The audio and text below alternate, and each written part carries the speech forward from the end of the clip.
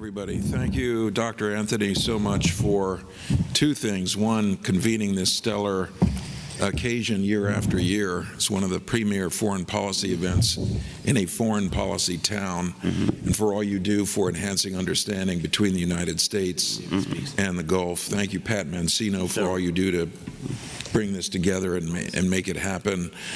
Your Royal Highness, it's always a pleasure to spend time with you and such a distinguished group in the front row of ambassadors and friends and other colleagues and many students, I think, in the audience. A terrific panel will ensue also of great colleagues, David and Sarah and my former colleague in arms in the region, Ambassador Chris Hensel. So I think that is a terrific lineup. Let's take a moment. I think the second thing I wanted to thank you about, though, Dr. Anthony, was starting with Yemen. It's not an obvious thing to do, and I'm deeply respectful of the number of visits that you have made to that country. It's more than I have and more than probably anybody else has in this room, but it shows your heart and your head has been in this conflict and in its resolution. So let's take a moment to look at where we are and what we think needs to happen next. You know, for the last 7 months, Yemen has had the longest period of relative calm since the war began 8 years ago. Strong diplomatic efforts between the United States and regional partners like Saudi Arabia, the Sultanate of Oman, and others have been instrumental in achieving a UN-mediated truce starting on April 2nd, extending it again in June, and extending it yet again in August. Because of that truce, the Yemeni people, men, women, and children, have received life-saving benefits, including the longest period of calm since the war began, a dramatic reduction in civilian casualties, 5 times more fuel, that includes cooking gas, flowing into Yemen's northern ports, and commercial flights enabling over 32,000 Yemenis to seek medical care and reunite with loved ones abroad. These are the first commercial flights in and out of Sana'a since 2016. Unfortunately, the Houthis drove very high demands and chose not to renew the truce on October 2nd. So the question at this moment is, what's next? What are the possibilities for a truce extension and, even more importantly, a broader peace in Yemen? As the United States has said repeatedly, the future of Yemen lies in the hands of Yemenis. They are the ones who are going to make the key decisions about the disposition of their country. We, alongside the international community, working closely with the United Nations, stand ready to support. We are supporting a Yemeni-led inclusive peace process, as well as Yemen's recovery. We're deeply concerned that the UN-mediated truce in Yemen expired last month without the parties reaching an agreement on an extension. Nevertheless, we're heartened that key elements of the truce continue to hold. Commercial flights are still flying from Sana'a to Amman. Fuel ships continue to move through Hodeidah port, but the situation remains fragile and a new expanded truce agreement is urgently needed. We remind the Houthis that the world is watching their actions. Actions like the October 21st Houthi attack aimed near a Greek-owned ship, an oil tanker, not only threatened to plunge Yemen into another pointless cycle of violence and suffering, such actions also send a negative signal to the international community about the Houthis' commitment to peace and to uphold the rule of law. The October 21st attack also represented a serious threat to maritime security. This is, after all, one of the most heavily trafficked and used maritime arteries in the world, and also threatens Yemen's ability to export oil, the revenues of which remain a vital source of government income and a lifeline for the Yemeni people. The Houthis must accept that the only path forward to ending 8 years of destructive war is through a negotiated, inclusive political settlement. There is no military solution to the Yemen conflict. There is nothing to be gained but further destruction and sadness through any return to fighting. And millions of Yemenis are calling for peace and justice. This is a critical moment. The Yemeni parties can either build on this unprecedented period of calm and transition to a durable ceasefire and an inclusive political process, or they choose to return to a war that is crippling the country and robbing its people of a future. To that end, I'm returning to the Gulf this evening, to Saudi Arabia and to the United Arab Emirates, to continue our support for intensive negotiations on a new agreement, to urge the parties to exercise restraint and to cooperate with the UN to renew and expand the truce and build toward a durable ceasefire and a political process for the sake of all Yemenis. The UN proposal for an expanded agreement would have offered even greater tangible benefits for the Yemeni people, including providing salaries to tens of thousands of civil servants who have not been paid in years. These civil servants live in Houthi-controlled areas. They live in Yemen government-controlled areas. They need to be paid. Opening roads across the country, expanding the international commercial flights I spoke about, and easing the clearance process for fuel ships entering Hodeidah port. This is what's on the table already. Most importantly, the UN proposal would enable a comprehensive permanent ceasefire and an inclusive Yemeni-led political process that would durably end the war and finally answer Yemenis' calls for peace. Let's also remember that the UN-mediated truce facilitated humanitarian operations by enabling access to some communities in areas previously inaccessible due to the conflict. I'll leave it to my colleague Sarah from USAID to speak to the humanitarian situation and U.S. efforts more specifically, but I will say that mitigating the humanitarian crisis remains a top U.S. priority. President Biden asked that it be so. As Americans, I think we should be proud that the United States remains one of the largest single donors to the humanitarian response in Yemen. Before the end of fiscal year 2022, we provided an additional more than $92 million in humanitarian funding for Yemen. In 2022 alone, the United States has already provided over $1 billion in humanitarian assistance, bringing our total since the conflict began to nearly $5 billion. Donors must continue to fund life-saving aid and fill the funding gaps that have already led to aid cuts for millions of Yemenis. While donor support is urgently needed to mitigate humanitarian suffering, it is also important to remember that the ultimate burden falls on the parties to the conflict. We've heard the Houthis stress the need to address humanitarian issues.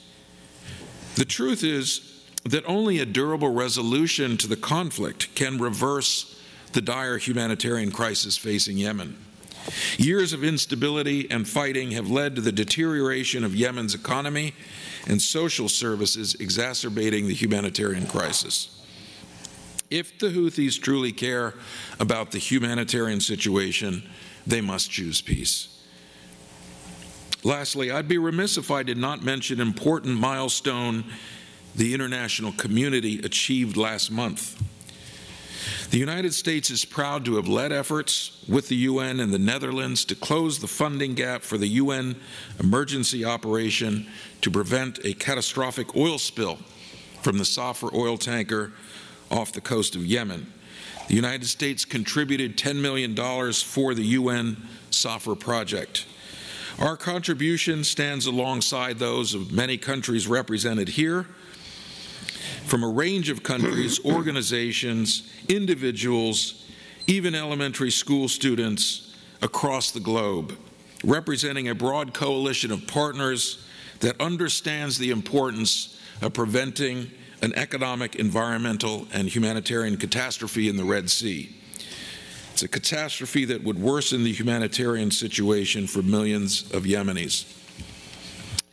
Let me conclude with a couple of points. U.S. diplomacy in support of UN-led efforts will continue energetically and unabated. Let's keep Yemen in the forefront here. There's a lot competing with this crisis, but we want Yemen to stay in a very important position in world affairs. We remain committed to supporting efforts to renew and expand the UN-mediated truce, as it represents the best opportunity Yemen has had for peace since this conflict began. At this critical time, we urge the Houthis to listen to the calls from the Yemeni people, as well as the overwhelming consensus from the international community, from the region, the Gulf region, and choose peace. And I want to leave you on a positive note. This conflict can be resolved, and it can be resolved now in the coming period of time. There is a very strong international consensus to put international might and dollars and diplomacy into ending this conflict. And there are serious discussions going on right now among the parties looking at ways to end the conflict. I think with the United States support and that of our regional friends and partners, and with the help, of course, and the guidance of the Yemeni people, we can get there. Thank you very much.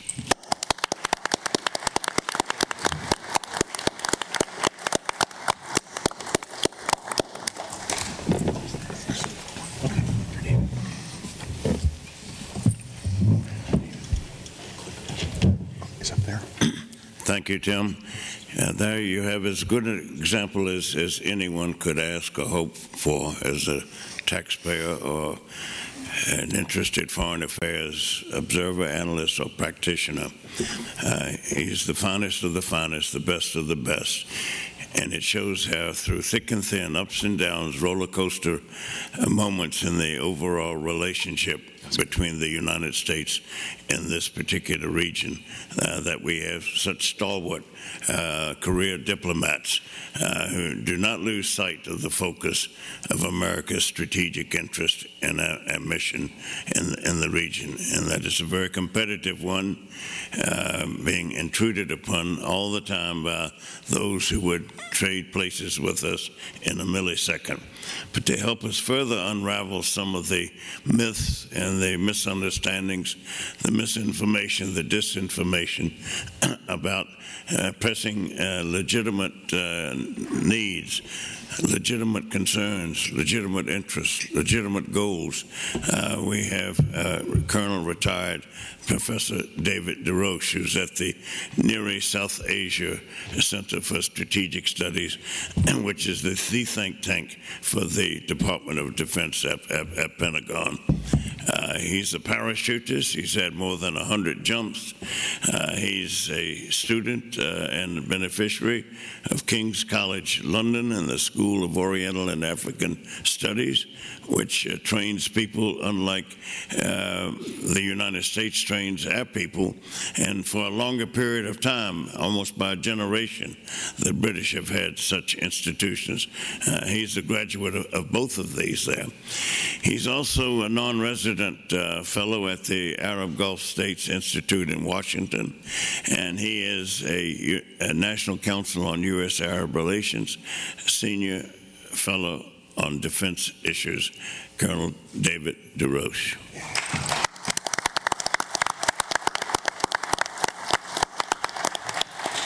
Just a clicker. Yeah. Thank you. It's an honor to be here. On such a prestigious panel. If you want to get a cup of coffee, this is the time to do it. I'd like to thank the distinguished guests for being here, and I particularly have to single out Prince Turki. You sat through one of my talks last year, the introductory talk at the King Faisal Center after COVID, and so to have to sit through two of these in 1 year, the UN Special Rapporteur for Human Rights is investigating. And then finally, there are 3 NISA interns here, Eli, Gabby, and Chris.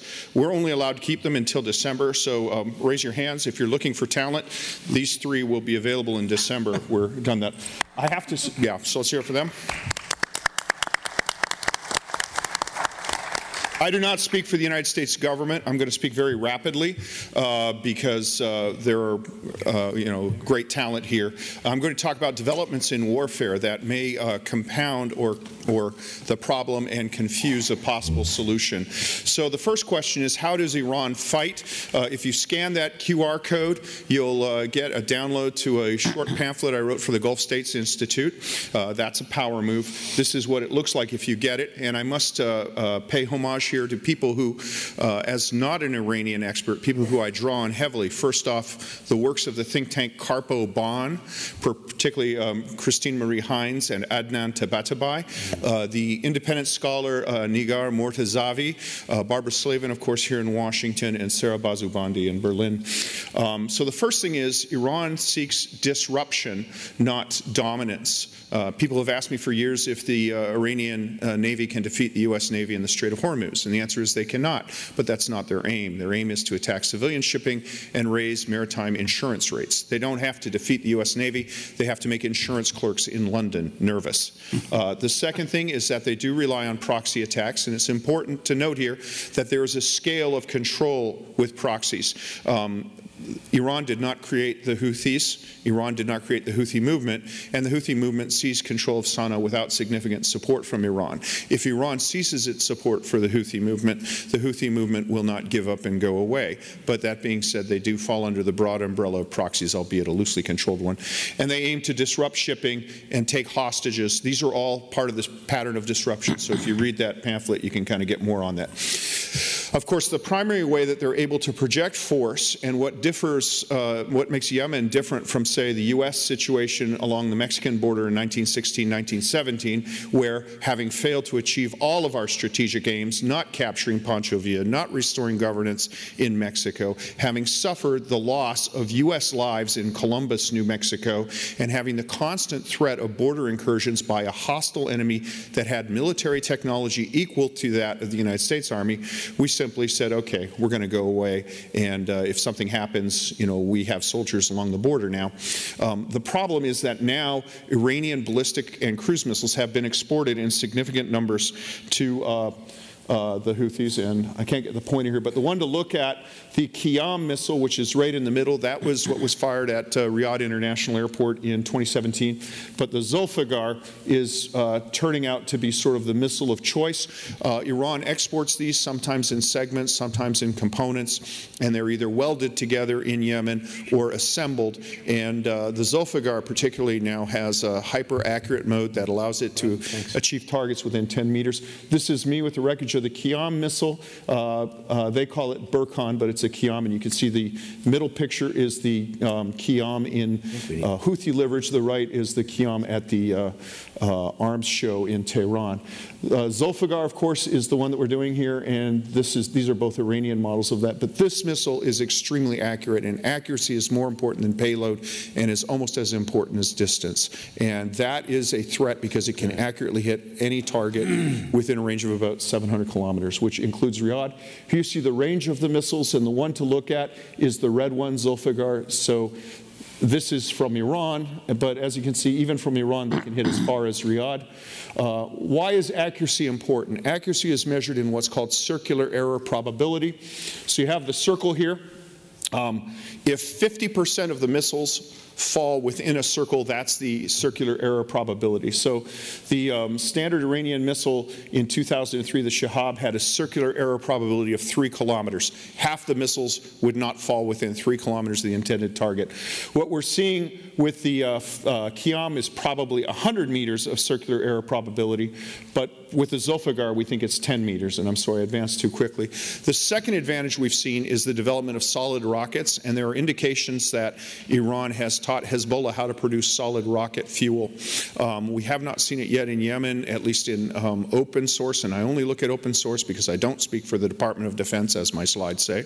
But a solid rocket motor is much easier to maintain, much easier to move around. If you have a liquid rocket motor, you have to have tankers that travel around, and there's an intelligence signature. So with a solid rocket motor, it's very hard for countries that are reliant on aerial observation, like the United States and its partners, to include Saudi Arabia and the UAE. It's very hard to determine where these rockets are, and the requirement for maintenance is much less. So that is a combat capability improvement, which again complicates efforts to produce a military solution to the problem. Of course, there's drones. This is the Ababil Qasef drone that was captured by the Emirati forces. And basically what I want to point out to you is that there's really three parts of the drone. The motor, which is a model airplane drone, which is produced either in China or in the West, and according to the UN panel of experts, exported to China through various shell companies and then re-exported to Iran and then turns up on the battlefield in Yemen. And then the electronics up front, which again are mostly Western, although some components are now Iranian made. And then the body of itself is just made out of fiberglass. If you can make a surfboard, you can pretty much make a drone body. So in the past, these had to be produced in relatively advanced engineering environment like that of the Revolutionary Guards in Tehran. But the technology is so simple and so easy that if the Houthis are not able to make these now on a sustainable basis, they will be within 3 years. Of course, the current one, the Shahed 136, these were the drones that were fired from Iran or Iranian-controlled Iraq at the Abqaiq refinery in 2019. They are appearing in the Yemeni battlefield, and they've been exported to the Russian army, where they're rechristened the Garand and are fired at Ukrainian electricity infrastructure, the same as the Russians did in Syria, destroying the civilian infrastructure in order to try to target the will to resist. What's significant about these is people say, well, Iranian sanctions haven't worked, but you look at the drone, it doesn't have any kind of active guidance. There's no camera on it, and the reason for that is because under the sanctions regime, Iran cannot acquire these. So these are either inertially guided, they're fired at a specific target, or they are using GPS. Which means that they're of limited utility against fixed target, or against mobile targets and military targets. This shows the range of drone strikes that are possible from Houthis, and again, this complicates the situation because unlike the United States in 1917, where we just say, okay, we'll put 15,000 soldiers on the border of New Mexico and let Pancho Villa play himself out in Mexico, now Pancho Villa has the ability to attack Denver. And that would have been a much more difficult situation, much more difficult decision for the United States in 1917 to just let Mexico ferment. The Saudis don't have that luxury. These are some other drones that were attacked, but we've got better people to hear from, so I'll leave the pictures for you. And then, of course, the coalition, which was initially in there. What I want to point out here is the fact that technology is technology, but what we're learning from the war in Ukraine, and I'll talk about this later on this afternoon, is that the intangibles that don't show up on a spreadsheet, it's easy to tally up numbers of aircraft, drones, missiles, artillery. What doesn't show up on a spreadsheet are things like training and morale.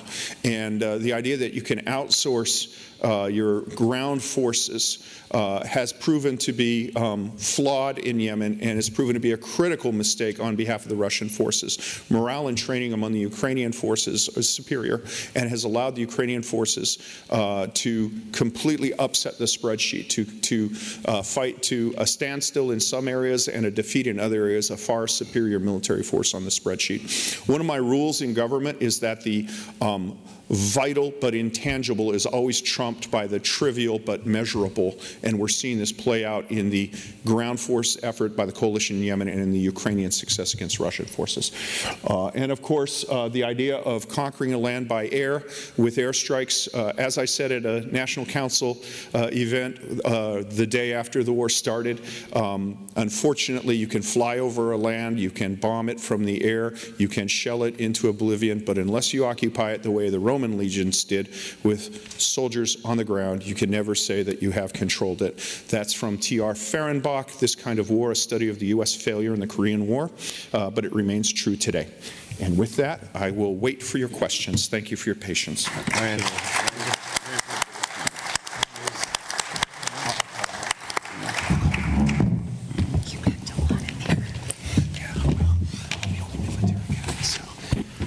at this point, we'd like our session moderator, Dr. Abdulrahman Al-Ariani, to come forward.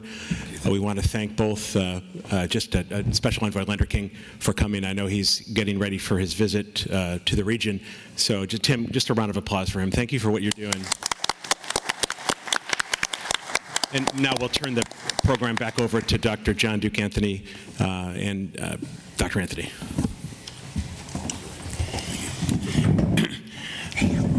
You get a bird's eye view of how complex some of these issues are. And when you hear calls for let's cease America's arms transfers or arms sales to Saudi Arabia, the most dominant neighbor of Yemen, which has had forces that have intruded into Saudi Arabian airspace, land space, sea space. Empathy is called for here, not so much sympathy, antipathy, or apathy, but empathy, to put ourselves in the shoes of soul situations of people other than ourselves, and try to be clinical and detached and as objective as possible of the analogy drawn between Mexico and the United States in 1916, 1970 is apt. Because we had no alternative. We had no options other than to, as our Constitution requires, mandates, dictates, to defend the interests, the legitimate needs, concerns, and goals and objectives of the American people along our borders and in our airspace and in our coastal territories as well. And so that was apt. Saudi Arabia has very few options other than to defend its borders and its people demand that. And they're not demanding anything excessive other than their legitimate needs, their legitimate rights, their legitimate interests, their legitimate goals and objectives to live in peace, but first and foremost to live in security. People use the word security and stability almost interchangeably. They're not. They're dependent upon one another. They're linked to one another there. But if you don't have security, you don't have a chance for stability.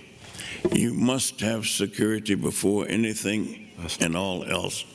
When any of us walk out of our homes or our offices, wherever we go, the fact that we don't have to look over our shoulders or so-called pack heat to defend ourselves because we are secure and we know we are secure as a people, as a nation. This is absolutely essential for stability. If you don't have security, you don't have stability. If you don't have stability, you cannot plan. You cannot predict, you cannot anticipate with any degree of expected effectiveness there. So security first and foremost, and this is the Saudi Arabian component of the Yemen situation, as it is the Oman component. Oman is Yemen's eastern neighbor, and also has the same geostrategic, geological, geopolitical, geomilitary concerns about its western neighbor there, and is no less concerned about what the policies are, American policies, American-led coalition policies, Saudi Arabia's policies, the Gulf Cooperation Council policies, and those across the Red Sea from Yemen having to do with the maritime aspects that Dave DeRoche and Tim made reference to, of how so much of the traffic that comes out of the Arabian Gulf turns right. Not all of it goes to Asia, to India, to China, to South Korea, to Japan, and elsewhere. A lot of it, a third of it at least, turns and goes through the waters of Oman, through the waters of Yemen, up through the Red Sea, en route to markets in Western Europe, the Mediterranean, and beyond.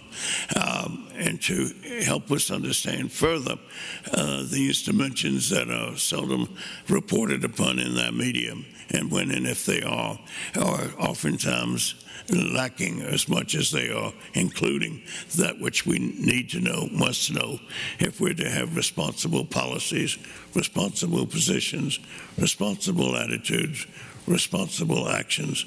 To help us do this, we have Abdulrahman Al-Iriani. Anyone who's a Yemen specialist knows that the Al-Iriani family from Irian in Yemen, it's almost like, and I don't want him to feel embarrassed, but it's almost like the Rockefellers or the Fords or the Carnegies. In other words, individuals who have been part of the glue, the adhesive, that which has lubricated what counts for security and stability in Yemen. There's seldom been a time of extended peace and security and stability in Yemen where a member of the Al-Iriani family and clan has not been a member of the cabinet, helping to shape and defend its country's legitimate needs, concerns, rights, and aspirations. Mr. Al-Iriani. Yeah, go ahead.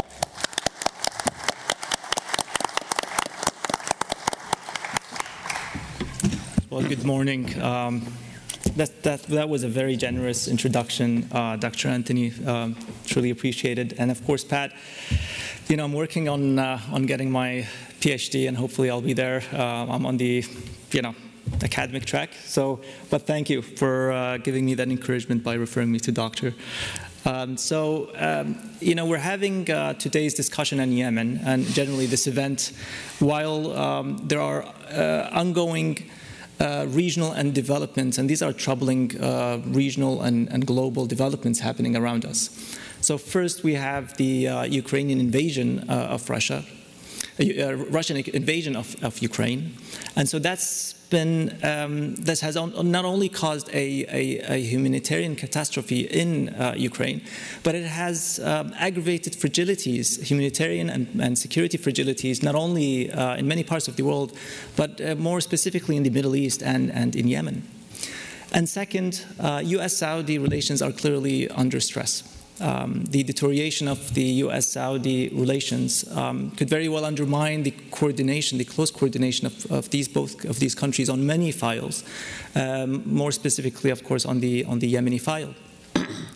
And the third issue is this is an evolving story. Yesterday night, we've heard in the news of an uncovering plot by the Iranians to target Saudi energy infrastructure.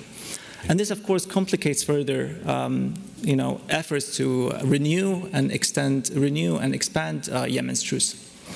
So, these are the three ongoing challenges, and I hope, and we're very fortunate to have remarkable panelists with us today. And let me give a very quick introduction of our two panelists that we'll be conversing with. And of course, you can refer to the literature for a full bio. So today we have Ms. Sarah Charles. Ms. Sarah Charles is the assistant to the administrator for USAID's Bureau of Humanitarian Assistance. She oversees USAID's global disaster assistance. She has an impressive career in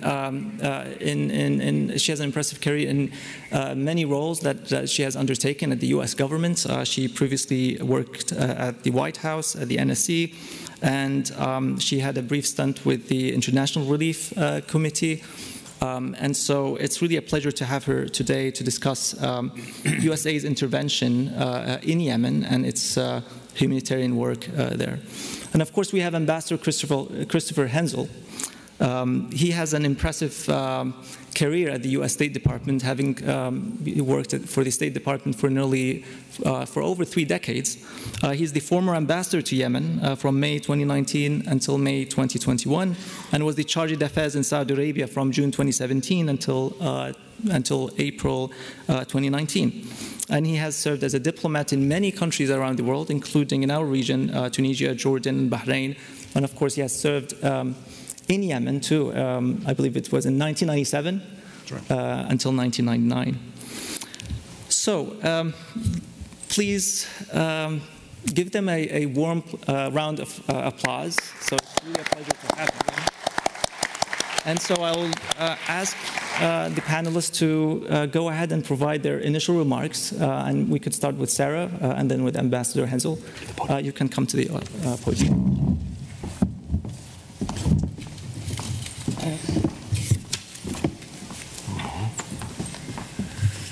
Thank you, Dr. Anthony, and thank you to the National Council on U.S.-Arab Relations. I spent the last administration working for the International Rescue Committee in their Washington office on M Street, right across the hall from the council, so I feel like I'm back among neighbors here and very pleased to be here. I hope Special Envoy Linder King can hear me as he's making his way out of the Ronald Reagan building and back to the State Department. But I really want to thank him and UN Special Envoy Grunberg for their relentless efforts to seek a peaceful resolution to the conflict in Yemen. We really welcome the commitment from the Republic of Yemen government and regional partners to bring peace and relief to Yemen. But I think we've seen from the Special Envoy's relentless dedication to this cause the real difference that diplomacy and that diplomats matter when they're focused on a challenge. As we urgently work towards a political solution, the United States is committed to doing everything that we can to reach the women, children, and men affected by the crisis in Yemen. Head and heart seems to be a theme of today's panel. I first worked in Yemen nearly 13 years ago, and the people of Yemen remain in my head and heart. The 6-month UN-mediated truce has provided a glimmer of hope to the Yemeni people. It's also made clear that real, sustained change can only be achieved with a permanent ceasefire. As Tim mentioned, the truce contributed to improved overall freedom of movement and the significant decrease in civilian injuries and deaths from airstrikes, with both dropping more than 50% between March and the start of the truce in April. Incidences remained at their lowest point over a year throughout the truce period. With the reopening of Sana's airport to commercial flights, more than 32,000 Yemenis were able to travel to see loved ones and seek medical care. The increase of fuel entering Hodeidah meant that hospitals and businesses could maintain critical public services in many cases for the first time in years. While insecurity and interference in northern Yemen continue to be a major obstacle, many humanitarian partners were better able to conduct assessments and provide aid in rural areas that had previously been inaccessible. Despite the temporary reprieve that the truce provided, humanitarian needs continue to grow at an alarming rate. As this group knows well, the humanitarian crisis in Yemen remains one of the worst in the world. Nearly 75% of the population requires humanitarian assistance to meet just basic needs. 19 million Yemenis are in need of food assistance, and more than 2 million young children face deadly malnutrition. 2 million children. The far-reaching impacts of Russia's invasion of Ukraine have exacerbated what was already a dire food insecurity crisis. 90% of Yemen's food must be imported, and Ukraine and Russia account for nearly half of Yemen's wheat imports. Long-term interruptions to the flow of grain have impacted global prices at a time when food affordability is already a driving force of Yemen's food insecurity. Even prior to Russia's invasion of Ukraine, the depreciation of the Yemeni rial had pushed food prices to their highest levels since 2015. With scarce livelihood options, families across Yemen simply don't have purchasing power to meet basic needs. We remain at a dangerous tipping point as the threat of renewed conflict will only further strain an already stretched humanitarian operation. The UN's humanitarian appeal for Yemen is only 48% funded, and the United States has provided more than $1 billion this year alone, which accounts for more than half of all contributions made by all donors.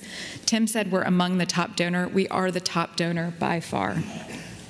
Funding shortfalls have forced humanitarian partners to close or reduce critical partners, including cuts to food assistance rations for millions of vulnerable Yemenis. This at a time when, again, need is growing. The international community, particularly donors in the region, have the resources and responsibility to step up and keep these life-saving programs going. It cannot be overstated that as dire as the situation is, humanitarian assistance is saving lives. Through our UN and NGO partners, including many local Yemeni partners, we're responding to urgent needs throughout the entire country. Together, we provide emergency food and cash assistance, work to prevent and treat malnutrition, distribute hygiene and shelter supplies to displaced families, rehabilitate water tanks and pipes, and help parents earn an income to rebuild their livelihoods. Our response focuses heavily on the provision of emergency food assistance, and every month, food provided by the United States reaches 13 million vulnerable people in Yemen. 13 million people. In April, the United States took the extraordinary step to draw down the full balance of something called the Bill Emerson Humanitarian Trust, to support emergency food assistance activities in 6 countries experiencing food insecurity, including notably Yemen. This helped provide wheat, vegetable oil, and specialized ready-to-use therapeutic food for the treatment of severe malnutrition in Yemen. In recent weeks, the USAID has been able to support the movement of grain from Ukraine as part of the Black Sea Initiative to address the global food security crisis. We supported the World Food Program to provide more than 37,000 metric tons of wheat procured from Ukraine, moved through the Black Sea ports to reach 2.1 million people in Yemen facing acute food insecurity. This initiative is under threat with the Russians pulling out in the last week or so, but we understand as of this morning there's a glimmer of hope for renewal of that deal that allows critical food supplies to move from Ukraine to the rest of the world, and in particular to the Middle East region. When communities face crisis levels of acute food insecurity, it not only impacts the amount of food that they can eat, but it affects the health of their families, the nutrition status of their children, and it changes the type of protection risks that women and girls face. At its core, Yemen is a protection crisis. Women lack access to essential reproductive health services and face alarming rates of gender-based violence.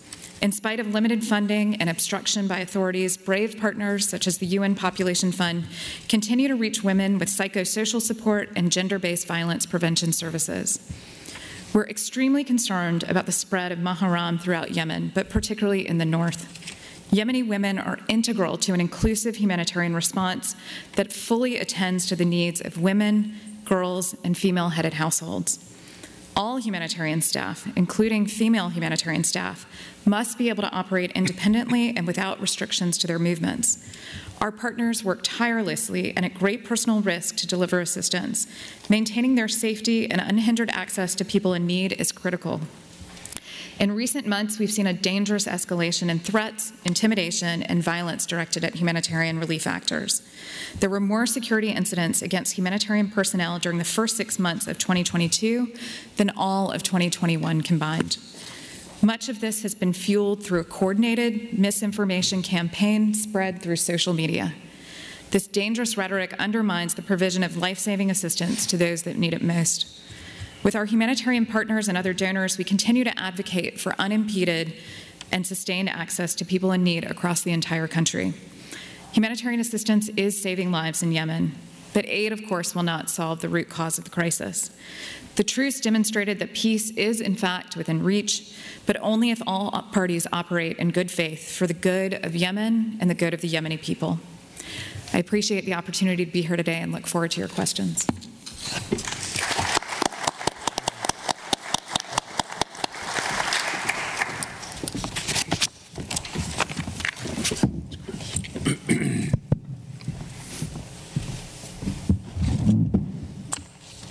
Good morning, Your Royal Highness, Excellencies, ladies and gentlemen.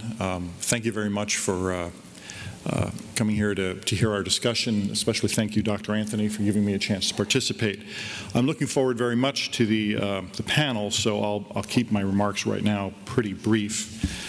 First of all, a disclaimer to make clear, I am no longer an employee of the federal government, so I enjoy a certain liberty to speak that maybe some of my former colleagues still don't have. I highly recommend it. So just briefly, first, and this may sound like it's too obvious to even mention, but I do want to make clear up front that my understanding, my view of the situation, the United States approach to Yemen is limited by a framework that, like it or not, we are trapped inside. When you look at U.S. policy toward the region, you've got sort of the top-level policy, which is the U.S. political class's commitment to Israel. That is something that is not open to challenge in Washington, and many other things flow from it. One of those things is the U.S. views itself as obliged to contain or at least confront Iran when it's advancing somewhere in the region, if not even many aspire to roll things back. Also flowing from these things, you have the U.S. commitments to its relationship with Saudi Arabia, something which, as we know, is the subject of a lot of discussion in Washington, but I think the other factors at the higher level will eventually bring the U.S. back into its traditional approach. At the bottom of all these priorities, there is Yemen. Yemen is a beautiful country, and I have a great affection for it, but from the point of view of U.S. policy, what we do in Yemen is contained or limited by these higher priorities. So they need to be taken as givens when we're discussing Yemen. The U.S. direct security or economic interests in Yemen are limited. The U.S. does have a need to see that al-Qaeda and ISIS terrorists there are contained. Our partners in the region are doing well at that. We're doing well at that when I left 1 year ago, and I believe they still are. The U.S. also has a direct interest in the free flow of commerce through the Bab al-Mandeb. Despite the Houthis' occasional attacks on ships in the Bab al-Mandeb, I believe this is a manageable problem and would be so even in a worst-case scenario in which the Houthis are permanently established in northern Yemen with advanced Iranian weaponry. But aside from those 2 points, that's pretty much the extent of direct U.S. interests. But as I said, our policy in Yemen is driven by these higher level policy considerations. We have a very important relationship with Saudi Arabia, and Saudi Arabia, of course, does have extremely important security interests in Yemen. So, in other words, the U.S. in reality lacks the freedom to simply walk away from Yemen or to even, you hear talk about cutting off arms sales to Saudi Arabia. I feel that that is very unlikely to actually happen. And if it did, it would impact these higher level considerations, and I think you'd quickly see Washington policymakers trying to walk things back. I've been speaking, of course, of security and economic interests, but there's, of course, the very important humanitarian factor. Despite our minimal direct security interests in Yemen, many Americans and other Westerners are very concerned whenever the humanitarian situation in Yemen makes news, and they're also concerned with reports of civilian casualties. Our Congress has been very generous with funding for humanitarian assistance to Yemen, and I think that's something Americans should be proud of. Unfortunately, though, this also contributes to a dynamic in the conflict that unfortunately gives the Houthis an advantage. The U.S. and other Western governments have almost no leverage of any kind over the Houthis. Western publics, dismayed by the humanitarian situation, pressure their governments. We see this in our Congress here. They put pressure on Western governments to do something, anything, about the Yemen conflict, even when that is sometimes not particularly productive. So what happens? Time and time again, the U.S. Ends up putting pressure on the party over which we do have some leverage, which is the Saudi-led coalition. For example, it was Western pressure which led to the Stockholm deal, which locked in Houthi control of the port of Hodeidah. It was Western pressure that committed the Emiratis to commit in June 19 to withdraw almost all of their forces from Yemen. We've seen the pressure that was put on the Saudis by the outgoing Obama administration in 2016 over Yemen. in the very last weeks of the administration, they cut off supplies of surface-to-ground missiles. That was quickly reversed by the Trump administration. But it was something that the Obama administration, I think they did this in order to feel good about themselves, knowing that it really wouldn't make much difference, and having not done it over the previous 8 years. Mm-hmm. That's exactly right. Many of these same policymakers came back into office with the Biden administration in 2021. One of the Biden administration's first acts was to announce a cutback in military cooperation with the Saudis because of Yemen, and to adopt a critical tone toward the Saudi government and toward Mohammed bin Salman. This approach was never particularly realistic or sustainable, and predictably it collided with reality this past summer, when President Biden had to walk back much of this approach in what I view as a humiliating way, when he visited Riyadh to ask for more oil, despite his previous statements. I mention all this not because I'm particularly fond of the Saudi-led coalition's intervention in Yemen or its conduct of the war. I bring this up only because proposals for a settlement in Yemen sometimes ignore these basic dynamics, or the proposals presuppose a power-sharing agreement between the Houthis and the Saudi-backed Yemeni government. This has not been a realistic prospect for years, probably since the Kuwait talks in 2016. Unfortunately, the Houthis are at present too strong to be a junior or even equal partner in a power-sharing agreement. The Houthis have already achieved many of their goals: control over the most populous and productive parts of the country, access to the world through Sana'a Airport and the port of Hodeidah, and an end to the Saudi use of their air power. The Houthis are now a de facto state. I hope the ceasefire can be formally agreed again, or even just continue de facto, even though the Houthis will surely use each renewal of any ceasefire to extract more concessions. They are in a very good position because they know Western publics will condemn the Saudis if the airport is closed again, or if hostilities resume, no matter who is really at fault. It seems to me that a resumption of coalition military pressure, significant military pressure, is off the table for now, and that means the Houthis will see no need to make concessions. I believe the Houthis are committed to eventually ruling all of Yemen. They may be willing to wait out the present Yemeni government. They may decide for military reasons they need a breather, or they may decide to resume open war. I suspect the Saudi leadership knows that they are now in a no-win situation. They will probably have to endure the status quo and hope that in the long run the Iranian role in Yemen can be eroded somehow. But I don't see how that happens in the near term. But at least if there is a de facto ceasefire in place, I think the humanitarian benefit makes it worthwhile to us. What's the best way ahead? The U.S. should continue encouraging the parties to maintain the ceasefire, or to renew it, the de facto ceasefire. It would be wonderful if Yemen were introduced as a topic of any conversations with Iran that the U.S. or the Saudis are having, though I suspect Yemen is among the last cards the Iranians would be willing to give up in any negotiations. The United States should avoid the temptation to chase after the Houthis on our own, and we should continue to encourage the Saudis in their direct engagement with the Houthis and support the Saudis in that.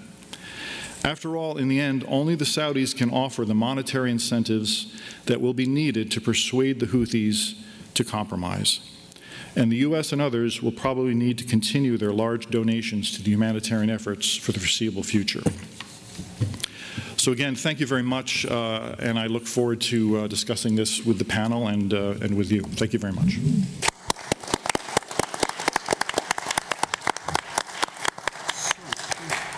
Thank you very much, Ambassador Hensel, for your remarks, and of course, truly appreciate Sarah for her remarks as well. You know, we're trying to make this panel productive and as successful as possible, and we cannot do this without you, the audience. So please feel free to use note cards, and they're available with the ushers. If you see the ushers on the sides of the on the sides here, you could ask for one, and you could write down your questions, and feel free So do not hesitate. And of course, raise your hand when you have that note card completed to be picked up. So we're really grateful to have both, Sarah and Chris. Ms. Charles, you mentioned a number of times that you've known Yemen for a while, and Yemen knows very well USAID. USAID started working in Yemen in the 60s, and so we go way back. There were so many projects, bridges built, projects implemented. And so there was so much goodwill. And now with the lack of direct presence of the US government in Yemen, it's been a bit of a challenge, isn't it, to operate in the country. So just for our audience, just to better understand, given that US is the largest humanitarian donor to Yemen, how is USAID operationalizing its projects in Yemen, essentially? Yeah, and I should say when I first worked in Yemen, it was when we had a large USAID mission in Sana'a, and we could travel throughout the country. As you said, many Yemenis knew USAID, knew their investments there. For some time now, we've had to operate in a non-presence environment because of the threats specifically on the U.S. Embassy in Sana'a, and we work through and with non-governmental partners, many reputable longtime partners in Yemen, as well as UN agencies. But we do operate at a bit of a remove these days. We rely on our partners for their connectivity with communities to inform us, to work with us, to chart a strategy forward. I will say Yemen is one of the most complex operating environments in the world to deliver humanitarian assistance, and over the years we've had to make incredibly difficult decisions, including for a period in 2021 suspending some aspects of our humanitarian programming in the north because of interference and obstruction by the Houthis. We worked with partners on common operating principles. We worked with fellow donors and to negotiate both directly through other donor partners and indirectly on a set of principles whereby we could continue operating in the north of Yemen. But it's an incredibly difficult environment, and our partners, Yemenis, almost to the person, operate at great personal risk to deliver assistance to the most vulnerable. And as Ambassador Hensel had mentioned, how the truce has been kind of instrumental to aid delivery, and now we are essentially, Yemen is essentially, we're trying to kind of renew the truce, right? But I really appreciate, as a Yemeni, of course, U.S. stance in terms of its dual mandate in intervening in Yemen. There's a political track and there's a humanitarian track, and they don't hinge on each other. They're kind of independent, and so the humanitarian assistance continues to be delivered regardless of the political track. And so I wonder, from your role at USAID, you've seen the truce and you've seen its enablement in terms of channeling aid. What would you want to see the new kind of truce? Are there parts of the truce, areas of the truce that you would want to have it expanded, whether it's protecting humanitarian workers or just, I think, good to hear that from you. Yeah, I mean, we do try to operate on somewhat independent tracks from the perspective of our humanitarian assistance is delivered in an impartial way on the basis of need, not on political affiliation. But we do operate in a political environment, and so I spend a great deal of time talking to the special envoy on matters of great importance for civilian outcomes in Yemen. I think one of the greatest boons to the truce, of course, has been the significant reduction in civilian death in Yemen, and the other great boon has been the much freer flow of fuel in a country that is so dependent, fuel and food, I should say, in a country that is so dependent on import of food. The fuel that helps move that food across the country, that helps fuel civilian life and architecture is really quite quite critical.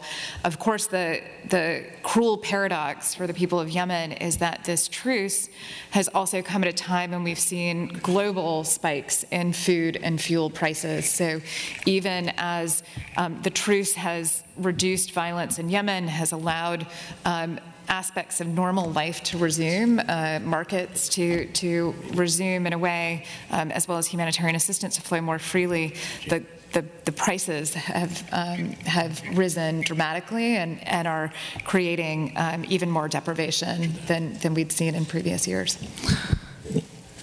Well, yes, I think we all can agree that truce is really what Yemen needs, and we hope, of course, to see the truce reinstated, and hopefully it becoming a more of a durable one for any sort of, for any sort of practical or a reasonable political process to begin. And so I think we want to hear from Ambassador Hensel now in terms of the recent the U.S.-Saudi relations being under stress, and how could that complicate the situation in Yemen? And you've briefly kind of alluded to it too in your opening remarks. But you see, the Yemeni conflict is not necessarily only a Yemeni conflict. It has become morphed into a regional conflict, and of course, the Iranian intervention in Yemen, and then you have this friction between Saudi Arabia and Iran, and of course, you have other countries that are kind of troubled by the Iranian intervention in Syria and Lebanon, and now in Yemen. So how could this, relationship between U.S. and Saudi, the complication here, could undermine the entire Yemen file in the region? Well, thank you. I've been out of government for the past 13 months, so I don't really have any inside dope on what's going on with the U.S.-Saudi relationship, but it's from press reports, it is definitely disturbing. I say that as a U.S. citizen, not as advocate for international peace or something. The U.S. and Saudi Arabia have a very important relationship that they both benefit from. And to the extent it's not working well, it harms both countries. And it'll have an effect on a lot of files, Yemen being a very important one.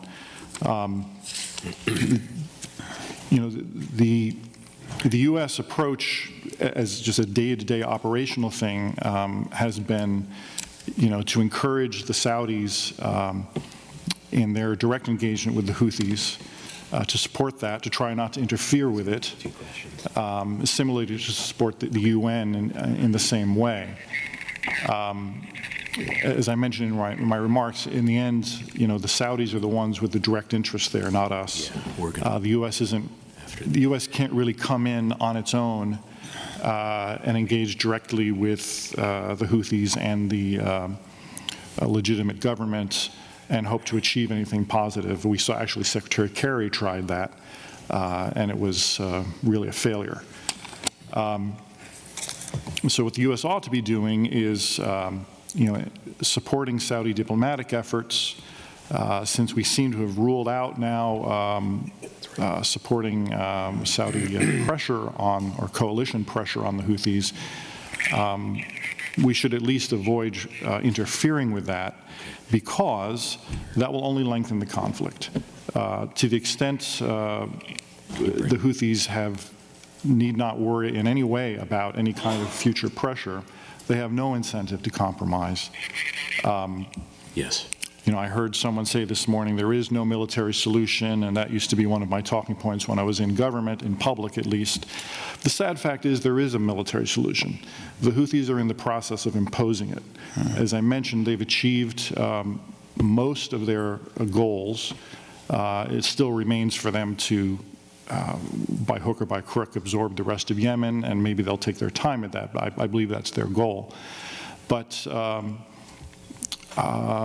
military option worked for the Houthis, and the United States and other Western countries effectively took that away from the Saudi-led coalition. So this leaves us in the situation we're in now. And anyway, so just to go back to the beginning of your question, I believe that this situation will unfortunately only cause the humanitarian problem to go on indefinitely.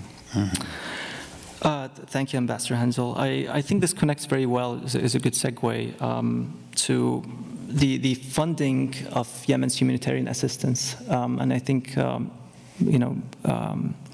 Ms. Charles, you've addressed this, that there's some kind of lack of, or maybe a donor fatigue. But, you mentioned that the U.S. is the largest donor to Yemen's humanitarian appeal. And, it's a bit of kind of interesting because regionally speaking, we've always been accustomed that the Saudis are the biggest kind of funders when it comes to Yemen's economic development or humanitarian needs.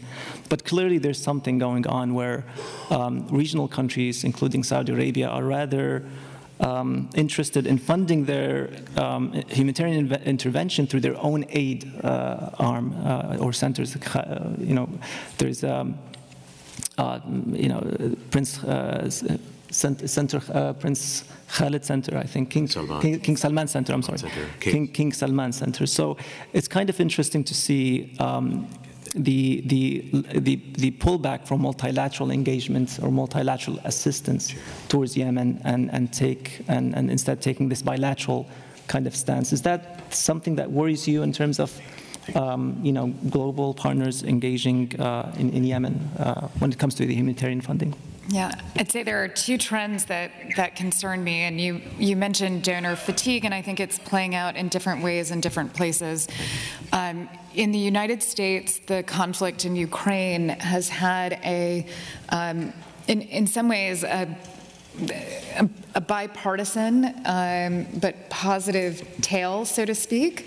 The supplemental funding for humanitarian assistance in Ukraine came with very generous support for assistance for the so-called global impacts of Ukraine's war, Russia's war in Ukraine on the rest of the world. And so actually a large reason why last year we were able to provide so generously for Yemen was because of supplemental funding that was passed in a bipartisan way by the U.S. Congress that allowed us again to respond to food insecurity in places like Yemen. Among my European counterparts, we've seen an opposite effect of Russia's war in Ukraine, which is a lot of resources going into the humanitarian response in Ukraine and a smaller pie for the rest of the world. So we've seen European resources go down. At the same time, even at a time of very high fuel prices, very high revenue in the region, we've also seen regional contributions to the Yemen response go down. When I talk to my counterparts in the region, some of it is, I think, a desire that we all have, which is to see more investments in the development space. I think there can be a feeling of the humanitarian investments year after year after year after year feel a bit Sisyphean, right. And I think there is a desire, again, among my counterparts in the region to make longer term investments. We share that desire, but right now, with the lack of kind of a durable peace in Yemen, the humanitarian needs are incredibly urgent. And the opportunities for those longer-term investments in development are quite limited. I believe, Dr. Anthony, you have two questions for the panelists. A comment. Asking your questions, please do everyone a favor of not making a declaratory statement or a speech as to what speakers might have otherwise said that you would prefer them to address. For policymakers, there are the following considerations that keep them awake at night. 6 of them are W questions. What needs to be done? Who needs to do it? When does it need to be done? Why does it need to be done? Where will we be if we do it? Where will we be if we don't do it?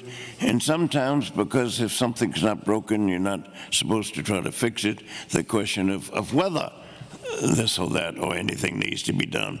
Those are vexing enough, but the most vexing of all begins with an H, namely, how? You cannot answer this question yes or no. So put your questions this way.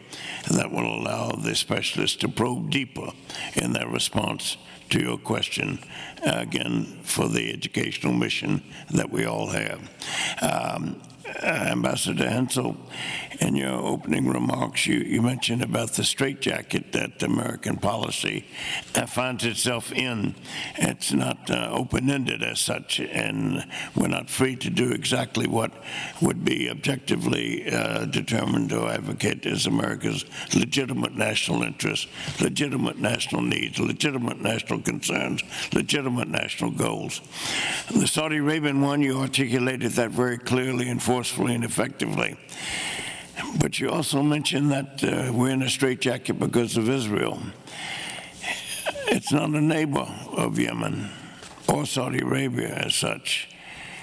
Might you elaborate on that particular point and the implications of it for our policies and our positions and our actions and our attitudes, and at the end of the day, our effectiveness?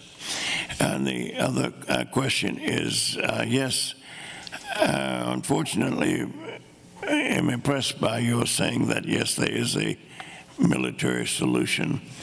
And if we could maybe even point to the map as to where are the Houthis in control, which parts of Yemen, how much of Yemen are they in control of? And correct me if I'm wrong, the prevailing and relevant United Nations Security Council resolution calls for a settlement only if the Houthis lay down their weapons.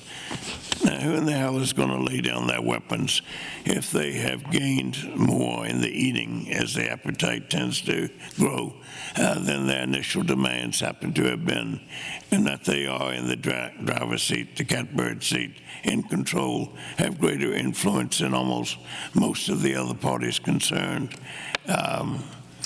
First question, with regard to you on the Israeli component, Ambassador Hensel, and either of you on the second one, on how realistic, how naive, how ineffective are the relevant United Nations Security Council resolutions. Must they be allowed to stand? Might they be amended? And if not, in either way, what are the implications for policies? Sure. Well, thank you, Dr. Anthony. Well, I mentioned Israel first because in my 36 years in the Foreign Service, I found that was, you work back through the policy justifications for much of what we do in the region. At the back of it, you often find that the U.S. political class's almost unanimous commitment to Israel requires us to do certain things in certain ways. So, for instance, in the case of Yemen, no, Israel is not a neighbor. Some intersections there. For instance, we all know the Houthis slogan includes death to Israel and some other nasty expressions.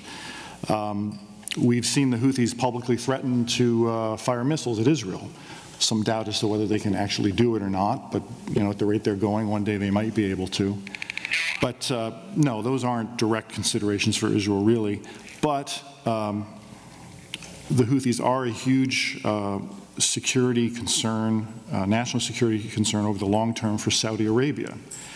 And in turn, Saudi Arabia's role as a moderating force in the region for the past generation has been of great benefit to Israel. The Israelis certainly understand that, and they would never want that to go away.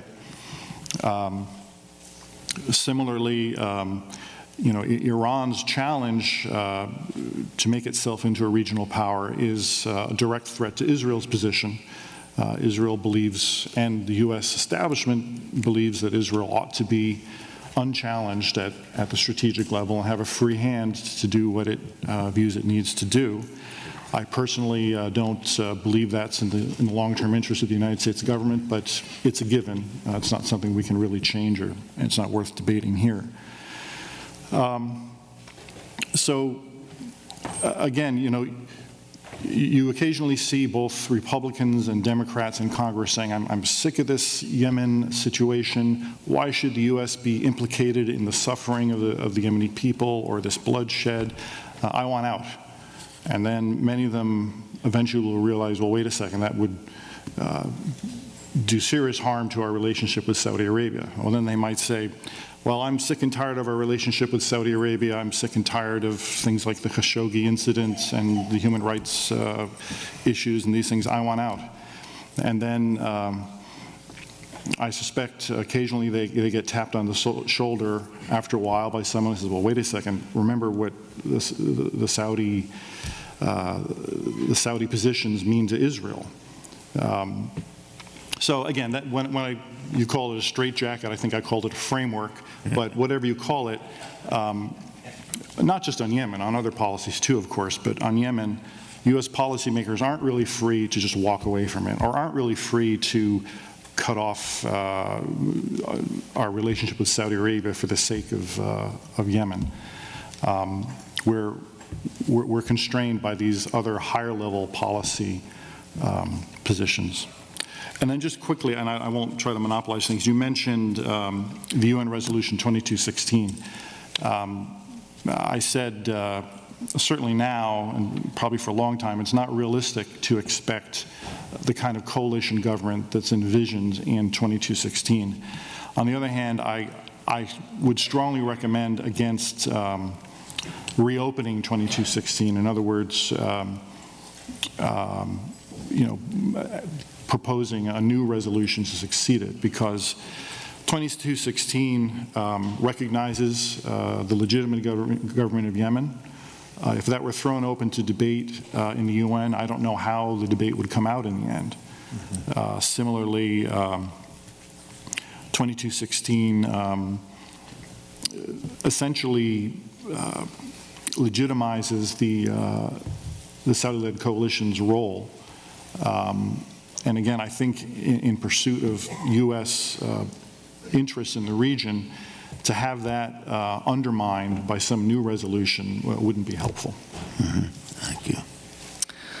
So we have a lot of questions from the audience, so truly appreciated. Thank you very much. Ms. Charles, you've mentioned a number of issues that happened last year with the Houthi interference in aid delivery, and how that impacted,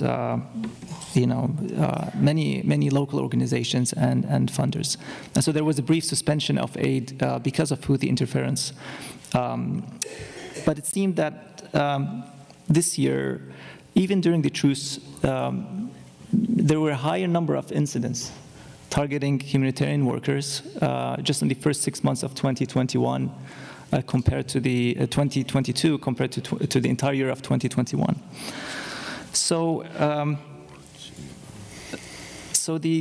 one of the audiences actually have asked as well, if you could address this with this comment, is that there has been ongoing detention of local USAID, former USAID employees, locally staffed embassies in Yemen, and this has continued to be an issue. And so, essentially, I have really two questions. If you have any thoughts about what has changed this year in terms of measures and safeguarding aid going into Yemen from not being captured by the Houthis.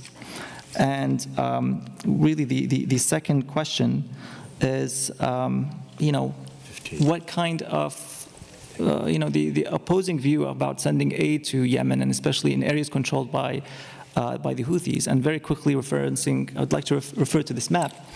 Now, the Houthis, sorry, thank you so much. There you go. Oh, thank you very much. So this is good, thank you. So essentially the Houthis are in control of Yemen's northern, western side. This is mountainous areas that are heavily populated, and a lot of the humanitarian needs are in this quadrant right here.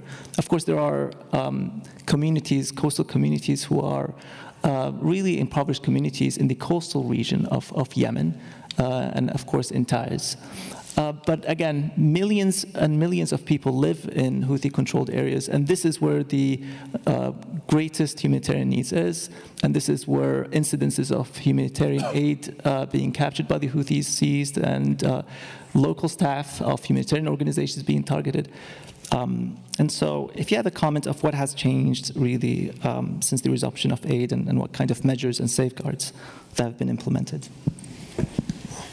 So I wish it was just a clean story of Houthi obstruction. I think we have seen a great deal, not just over the past year, but over the past few years of Houthi obstruction, targeting of aid workers. I think one area that we've been quite deliberate in working on is unity within the NGO, the UN, and the donor community about principles and thresholds. Not delivering assistance if the organizations can't do the targeting of assistance themselves, not allowing the Houthis to direct where assistance can and cannot go. And I do think that unity among the community has been helpful in holding the line, because, frankly, the Houthis do want to see assistance flow to people that are under their area of control.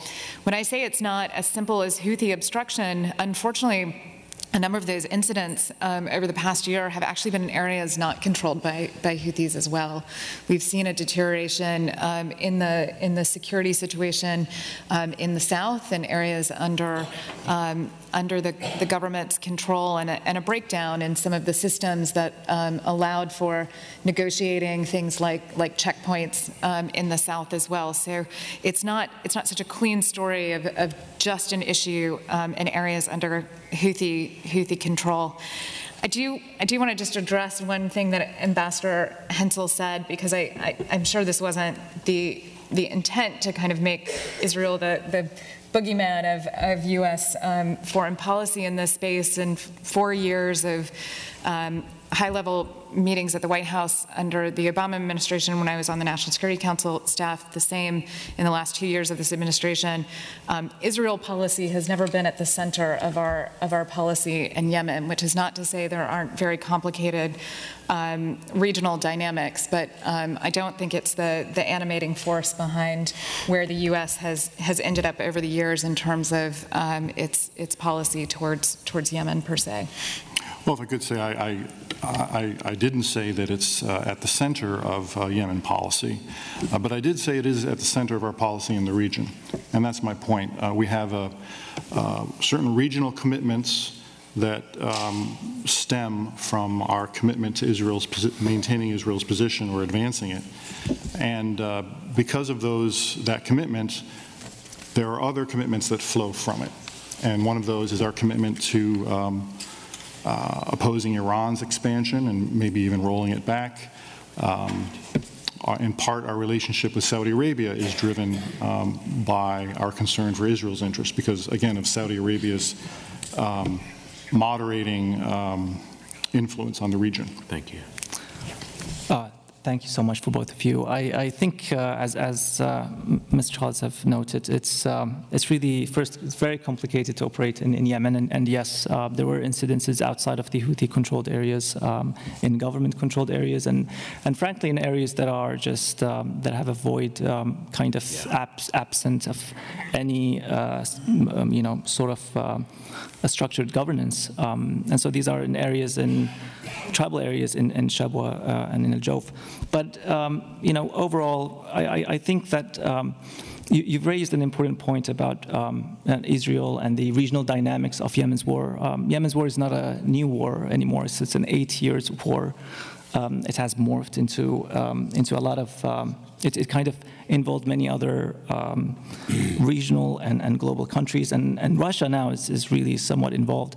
So Iran's involvement in Ukraine, although it's indirect, but now I guess it might be direct with its supplies of its own drones in Ukraine's conflict. this has complicated the dynamics a little bit, and I have a question from the audience that specifically addresses this issue, where you have now an Iranian involvement in Ukraine, and this has kind of put an end to the JCPOA, really. And I mean, the Western effort to revive the JCPOA is gone, and that complicates, of course, the Yemen file, because as Ambassador Hensel, you mentioned that the Yemen file for Iran is kind of an important one. And that kind of, complicates various issues. So I have this question for you.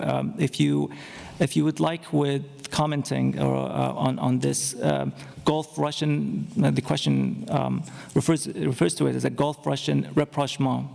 But I guess it's because of the oil and the OPEC meeting. But now, if you have any comments about Russia's dynamics, and do you expect them playing a bigger role now in the Middle East, given the strained U.S.-Saudi relations, and possibly, Russia playing maybe a bigger role?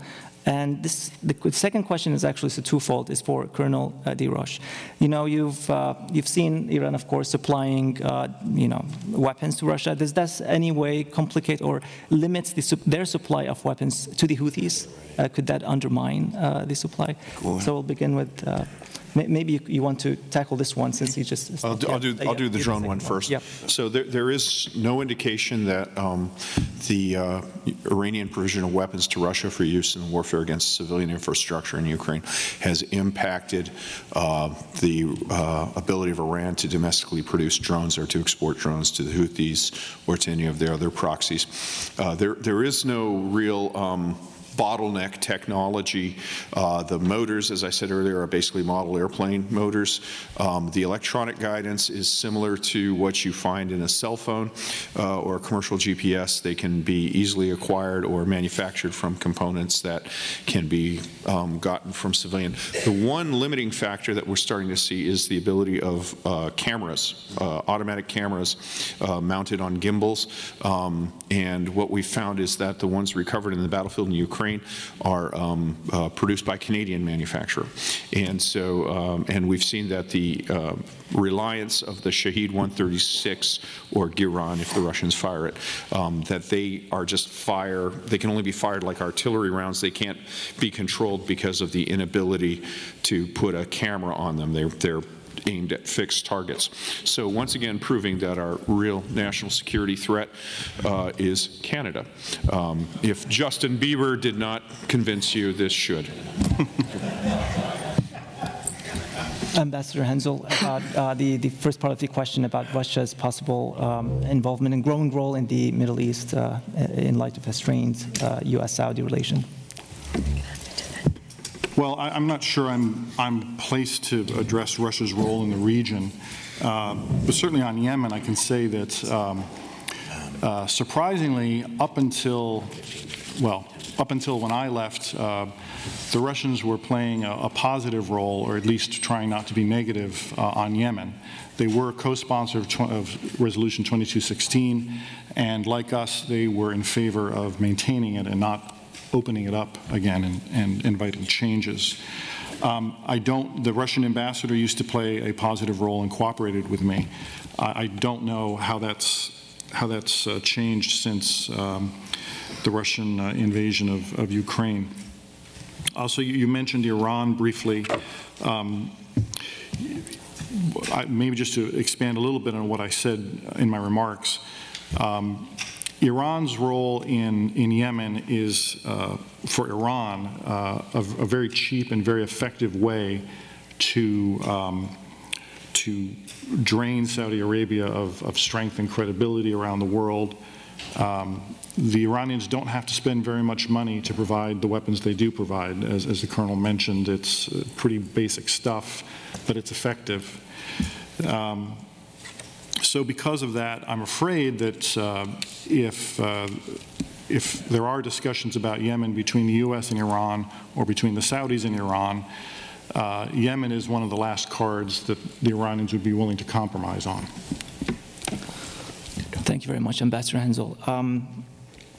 So we did receive a lot of questions, and I apologize for not being able to go over them, all of them. They're very interesting questions. But I think one of the questions that I think we need to maybe possibly end with, we still have 1 minute left, is about the global food insecurity. And so there's a very much, most developing countries import food from the international markets, especially least developed countries. And it seems that Yemen will will require further assistance in the next years ahead. And the U.S. has been, generous with providing with all the food assistance. But I think I'd like to give Ms. Charles the opportunity really to, highlight or maybe voice her advocacy to the American people. Why is it necessary to continue support USAID's mission in the world, and specifically in Yemen? Why is it that the U.S. should continue funding all these, food needs, despite of growing inflation here in the U.S. as well, and everyone is kind of impacted at different levels, of course. So I'll give it to you. Yeah. I'll thank you for that opportunity. I think we have a very strong bipartisan tradition in the United States of supporting humanitarian assistance overseas, and we've seen that. I mentioned before, we've seen that in spades really in the last few months, as the U.S. Congress has seen after 2 years of COVID-related supply chain disruptions, and now the confluence of Russia's war in Ukraine, what that's done for food exports from the Black Sea, and now moves in order to control supply of oil, and what that's done to fuel prices, how that's impacting the most vulnerable, the most poor in places like Yemen and places like Somalia, but also places like Lebanon, Egypt, Tunisia, Algeria, who are heavily dependent on food imports and heavily price dependent, even more so than that dependence on food imports. And the American people, the U.S. Congress, have been incredibly generous. Just to give a little flavor of why we put so much emphasis on food assistance, in particular in a place like Yemen, on supplemental feeding. So this is the highly fortified nutritional products, usually made from peanuts, that support the most malnourished children, children under 5 who are suffering from the combined impacts of disease and lack of food, that disease coming in part because of breakdown in municipal water systems in places like Taiz. That malnutrition at the age of 18 months, 2 years, 3 years, 4 years old. I've been to these supplemental feeding programs where you see 4-year-olds who look like 18-month-olds.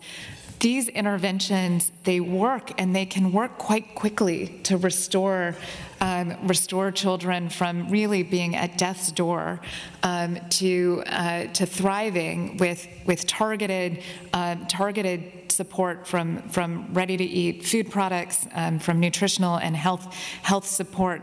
But if it's not treated, those impacts stay with children for a generation. This impacts their brain development, their ability to learn and grow much later in life. And so it's why we prioritize, why the American people should and can prioritize in these moments when Yemen is suffering from this conflict.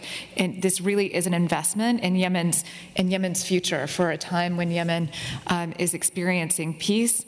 And those children are well placed to help rebuild and restore Yemen's greatness. Well, thank you so much, Ms. Charles. It's truly a pleasure, and I'd like to ask if my colleague, do you have any thoughts? If you want to add anything else. Ms. Charles's work is vital, and I would just add one thing that hasn't been mentioned. So 30%, there's 3 staples food in the world, and if you have a food crisis, you have political instability. You can track food prices in for example, the Arab Spring, the revolutions in the Arab world. So there's 3 staples. The first is wheat. 30% of that is off the market because of Putin's invasion of Ukraine, and then the knock-on effect because Ukraine is also a producer of fertilizer. So that's a problem. The second problem, which we haven't mentioned, is the second vital commodity is rice. 25% of the world's rice product transits the Bab el-Mandeb. Now, that doesn't mean it's going to be impounded the way the wheat is, but it does complicate the situation and raise prices at the worst time. So that's a key element of Yemeni stability that has to be factored into regional and indeed global stability is rice transiting the Bab el-Mandeb. The third commodity is corn. We call it maize, which unfortunately, because of misguided U.S. policies to convert it into ethanol, is not able to really have an ameliorating impact on the global food. And I thought that the fiasco of the 2016 Democratic primary caucus in Iowa, and then the fact that you have a president who lost the Iowa caucus, would lead to reform to say, okay, let's push Iowa off the start of the political thing, and then we would, as soon as night follows day, see a rationalization. You don't have to nod either way. We'd see a rationalization of dysfunctional subsidies to convert corn, take it off the world food market, and convert it into ethanol, which is just a loss for everybody except farmers in Iowa and similarly situated states. So my appeal is to please look at rice and corn. This hunger situation is a real thing, and it will lead to political instability, and it's much bigger than Yemen, although Yemen is one of the worst cases. Ladies and gentlemen, as the keeper of the clock here, I'd love this to go on more, but unfortunately we can't. But Ms. Charles, I just want to express our profound thanks and gratitude for what you do every day. You are saving lives, you are helping humanity, and may your tribe increase, as Dr. Anthony always reminds me. We wish you the best, and we're here to support you, and I'm sure everyone in this room would be more than happy to write letters to members of Congress to make sure that you get what you need. But bless you what you do in your work. David, thank you. Ambassador, we appreciate you coming. We look forward to having you stay around. And of course, our wonderful moderator from the Republic of Yemen, Abdulrahman, we thank you again. You've put your heart and soul, and you've obviously really thought through this session to make it very impactful. Yes, there's been a little bit of Tabasco, and that's a good thing.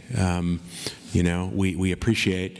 Ladies and gentlemen, at this point, we will take a 15-minute break. I know it said 10 minutes. Let's give them a round of applause. Thank you very much.